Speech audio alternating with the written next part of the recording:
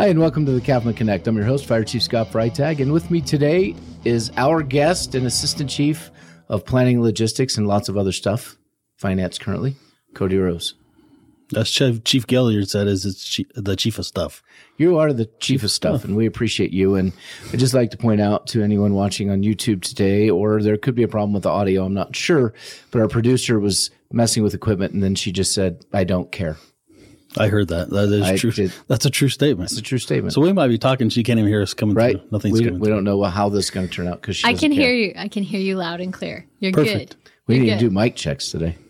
Yes, you did. I listened to you talk. You haven't stopped talking since you got here. Well, I had things to Nobody will believe that, Kathy. say. Yeah. Nobody. Freitag not talking. Right.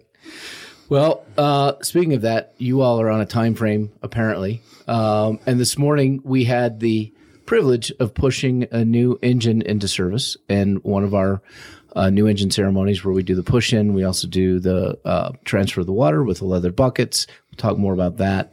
And the wet down. But let's talk about the engines, Cody. We got 3 new engines in. Took a while to get these in service because we switched manufacturers. So first and foremost, we switched from Rosenbauer to Pierce. What were some of the things that Fleet looked at when the decision was made, along with the engine committee, to make a change? One of the first things that started this whole conversation with Dominic and I was the customer service that we were receiving from Pierce and the companies that they work with. And we'd have parts that were Rosenbauer. Sorry, with Rosenbauer. But we'd have parts that we need for the engines, and we couldn't get those parts for 3, 4, 5 months sometimes because it just went around and around. And sometimes it's going to be covered, it's not going to be covered. We can let you do it or we can't let you do it. So it got to the point where I was super frustrated, told Dominic, like, we need to go shopping and look at other manufacturers and see where we go. So we went and visited, along with the folks from the apparatus committee, went and visited several other organizations that had different manufacturers. And everybody was in agreement that Pierce was probably the one that we wanted to move forward with. And that includes our mechanics. Look at them. Just, they were clean. Everything was, you could tell that there was a purpose behind everything that was done there.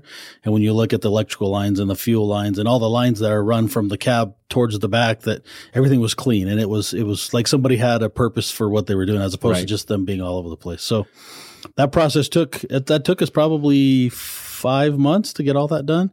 Then we decided on Pierce and then started going down that road with Pierce, which then came the clean cab concept. Was that where you're going to go? Well, first I wanted to point out a couple of things that the mechanics pointed out, the fleet pointed out to the board when we talked about switching manufacturers, was that Pierce, let's just look at the copper lines for the HVAC systems and the engines. Pierce carefully bends the lines in a place that makes sense, whereas a lot of other manufacturers use T connectors or some sort of connectors. So by carefully bending the lines, you end up with fewer failure points in those lines. And something else they pointed out was each of the wiring bundles, and there's a lot of wiring bundles in an engine, are neatly put together. And if you have a problem with a green wire in bundle 2, you simply call Pierce Wiring and say, here's who I am. Here's the engine number that we have. The green wire, bundle 2, here's the issue. And they can go back, pull that diagram, and tell them exactly what it is. So along with the customer service side of things and fit and finish, it's just craftsmanship. Yeah. Overall, I think they're a little bit more expensive than the Rosenbauer, but not that much for the quality that you're getting, especially. So I think that my hat's off to the apparatus committee, to Fleet, to you for doing all the background research and finding us a product that we feel will fit this organization. And because of the product we bought, the expectation is we can move them out to 24 years or 26 years. I can't remember. 24. So the 12 and 12 would be the goal. Okay. And right now it's 10 and 10. Correct. So we're actually getting more life out of them for not much more money. Yep. So the other thing with these new engines, Cody, is the clean cab concept. We talk a lot about firefighters and cancer and exposures. And so on these, we went to the clean cab concept, which was not necessarily an easy move, but we're doing it. So tell us about that. And so because I tell some of the guys out there to be clear that I call it a cleaner cab because it's not clean. We will never get a completely clean cab with everything that's in there. No, not 100%. but what we've done is the SCBAs are now in the compartments instead of in the cab. So that alone and all the stuff that comes on the SCBAs and the straps and everything that's involved in an air pack, I think we've taken a lot of that out of there. Turnouts, the only turnouts that will go in the cab now are clean turnouts. So if they go in a fire, they do anything like that, those we call bag and tag, but they should be bagged and tagged and thrown on the exterior apparatus, whether it's on the hose bed or in a compartment, wherever they put them, until they get back to the station. And they can put them outside of the station, and then our warehouse will come pick them up and wash them and then get them back to them. But, yeah, that was a work in progress to get that cleaner cab concept and getting guys to understand that we're trying to take some of those particles and some of those cancer causing agents that are in your cab out. We are not going to get them all, but our goal is to get some of those out to help you have a longer life after the fire department. Well, and some of the other things that the Clean Cab offers is more solid surfaces, including the seats having more vinyl as opposed to cloth. Yeah. So they're not absorbing the carcinogens. So you can pretty much hose one of these cabs out. The other thing is when we look at the SCBAs and some of the current engines where we don't have the Clean Cab concept, you're constantly finding, especially immediately after a structure fire, debris from the fire that's come off the tanks that are embedded in the seats. So there's additional exposures going forward. And now not only do you have the exposure from your gear and all of that, now you're just getting in and out of the cab with your uniform. Your uniform is absorbing all of that. You're taking it to the station, you're taking whatever it is.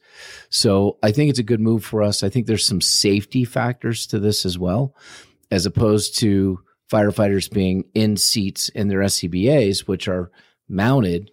They'll have their seatbelt on across, which I think is safer.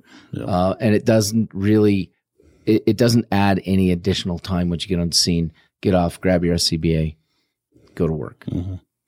And when we were in Texas, I think it was last year, 2 years ago, Tammy and I were in Texas and happened to be a vehicle fire while we were there. So we sit and watched it, and they had their SCBAs in the compartment, and watching those guys get out of the cab, go put their SCBAs on them and go put the fire out. There was no flaws in anything they did. So that was kind of the selling point for me when I seen that, like, this is possible. And I know we did all the stuff at our training center that we had times and showing that it can be quicker with them being outside of the compartment or outside of the cab into the compartment. But that was seeing that actually happen right there in front of us was, those guys got out, put their SCBAs on, and they were fighting fire. And I would say it's probably less than 2 minutes. It was pretty quick. Right. Well, and if you think about it, when I was on the engine, we would get out to the engine, and then the engineer can't move the engine until we're completely strapped in, which means that there's a 30-second delay getting out of the station as we're putting our SCBAs on in the cab.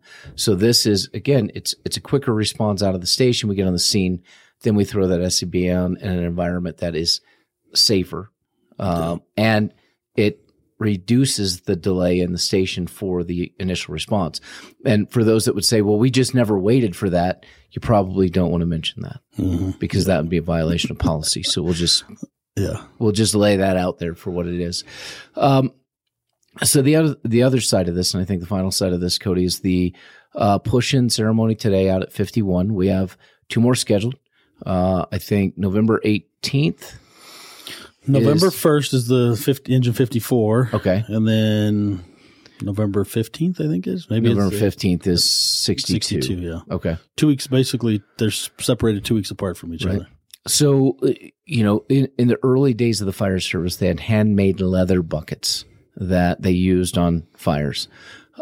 Retired Captain Dean Stewart came to me and said, listen, I will make you a leather bucket for the fire department if you promise to bring back the push-in ceremonies like used to happen with new apparatus. And I said, absolutely. And he not only created a fire department bucket, which I think Kathy has some pictures or videos of that she's going to add in. He ended up making a hand-tooled leather bucket, hand-painted for every one of our stations. And so we, as part of the ceremony, we talk about why the push-in is important, because in the early days of the fire department, they used horses. And I don't know horses because I'm not an equestrian person, but apparently they don't have reverse. Yeah. So they had to push. And so that's just stuck with the engines, right? Yeah. And using the leather bucket is kind of a cool way to get back to some of the healthy fire department traditions, and showing that respect to the community with our apparatus that they allow us to purchase. And I think it gets guys a little more pride in what they're doing as well. I mean, those buckets are pretty awesome that Dean made, and they're beautiful. And when guys see those in the stations and know what they're for, it gives them a little more pride in that bucket was made by Dean, but also that was used for your new engine that was put into service there, or will be in the future when you get a new one if you haven't got one yet. Yeah, and Dean's part of the history of this agency. He's also part of the future of this agency, even though he's retired. Yep. They also do the wet down, where they use water from the old engine tank and they spray the side of the new engine as part of the christening ceremony, and then we push it in. So it's kind of a nice way to really honor the traditions of the past fire service, apply them to the new engines.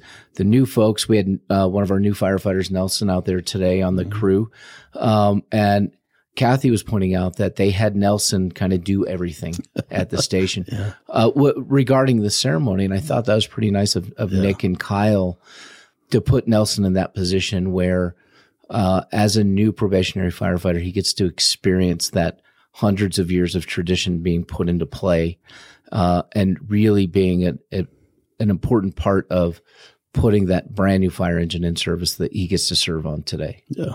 Yeah. I think, and that's one of the things that Kathy was noticing too, that he was very humbled to have that opportunity to do that. But yeah, I think it was good. And that whole entire crew, very appreciative of what they were doing and understanding the history behind why they're doing some of those things. So I think it went very well. I mean, we do like giving firefighter Guzzo a hard time. Acting Captain Guzzo. Captain Guzzo. And the brand new engine. Today. First one to sit in that seat when it's put in service. Acting Captain Guzzo, we like, but we've given him a hard time since day one. Yeah, that's true. I think you've been part of those. We won't talk about him here, liability.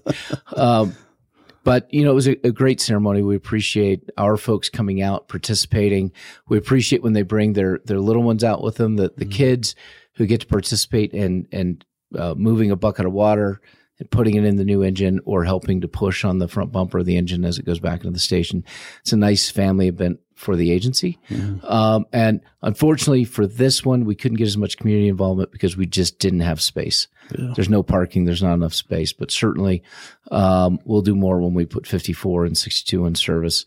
But overall, it's a good day. I think, hats off to, the fleet division and the warehouse and tech services for getting these apparatus together and ready to roll out.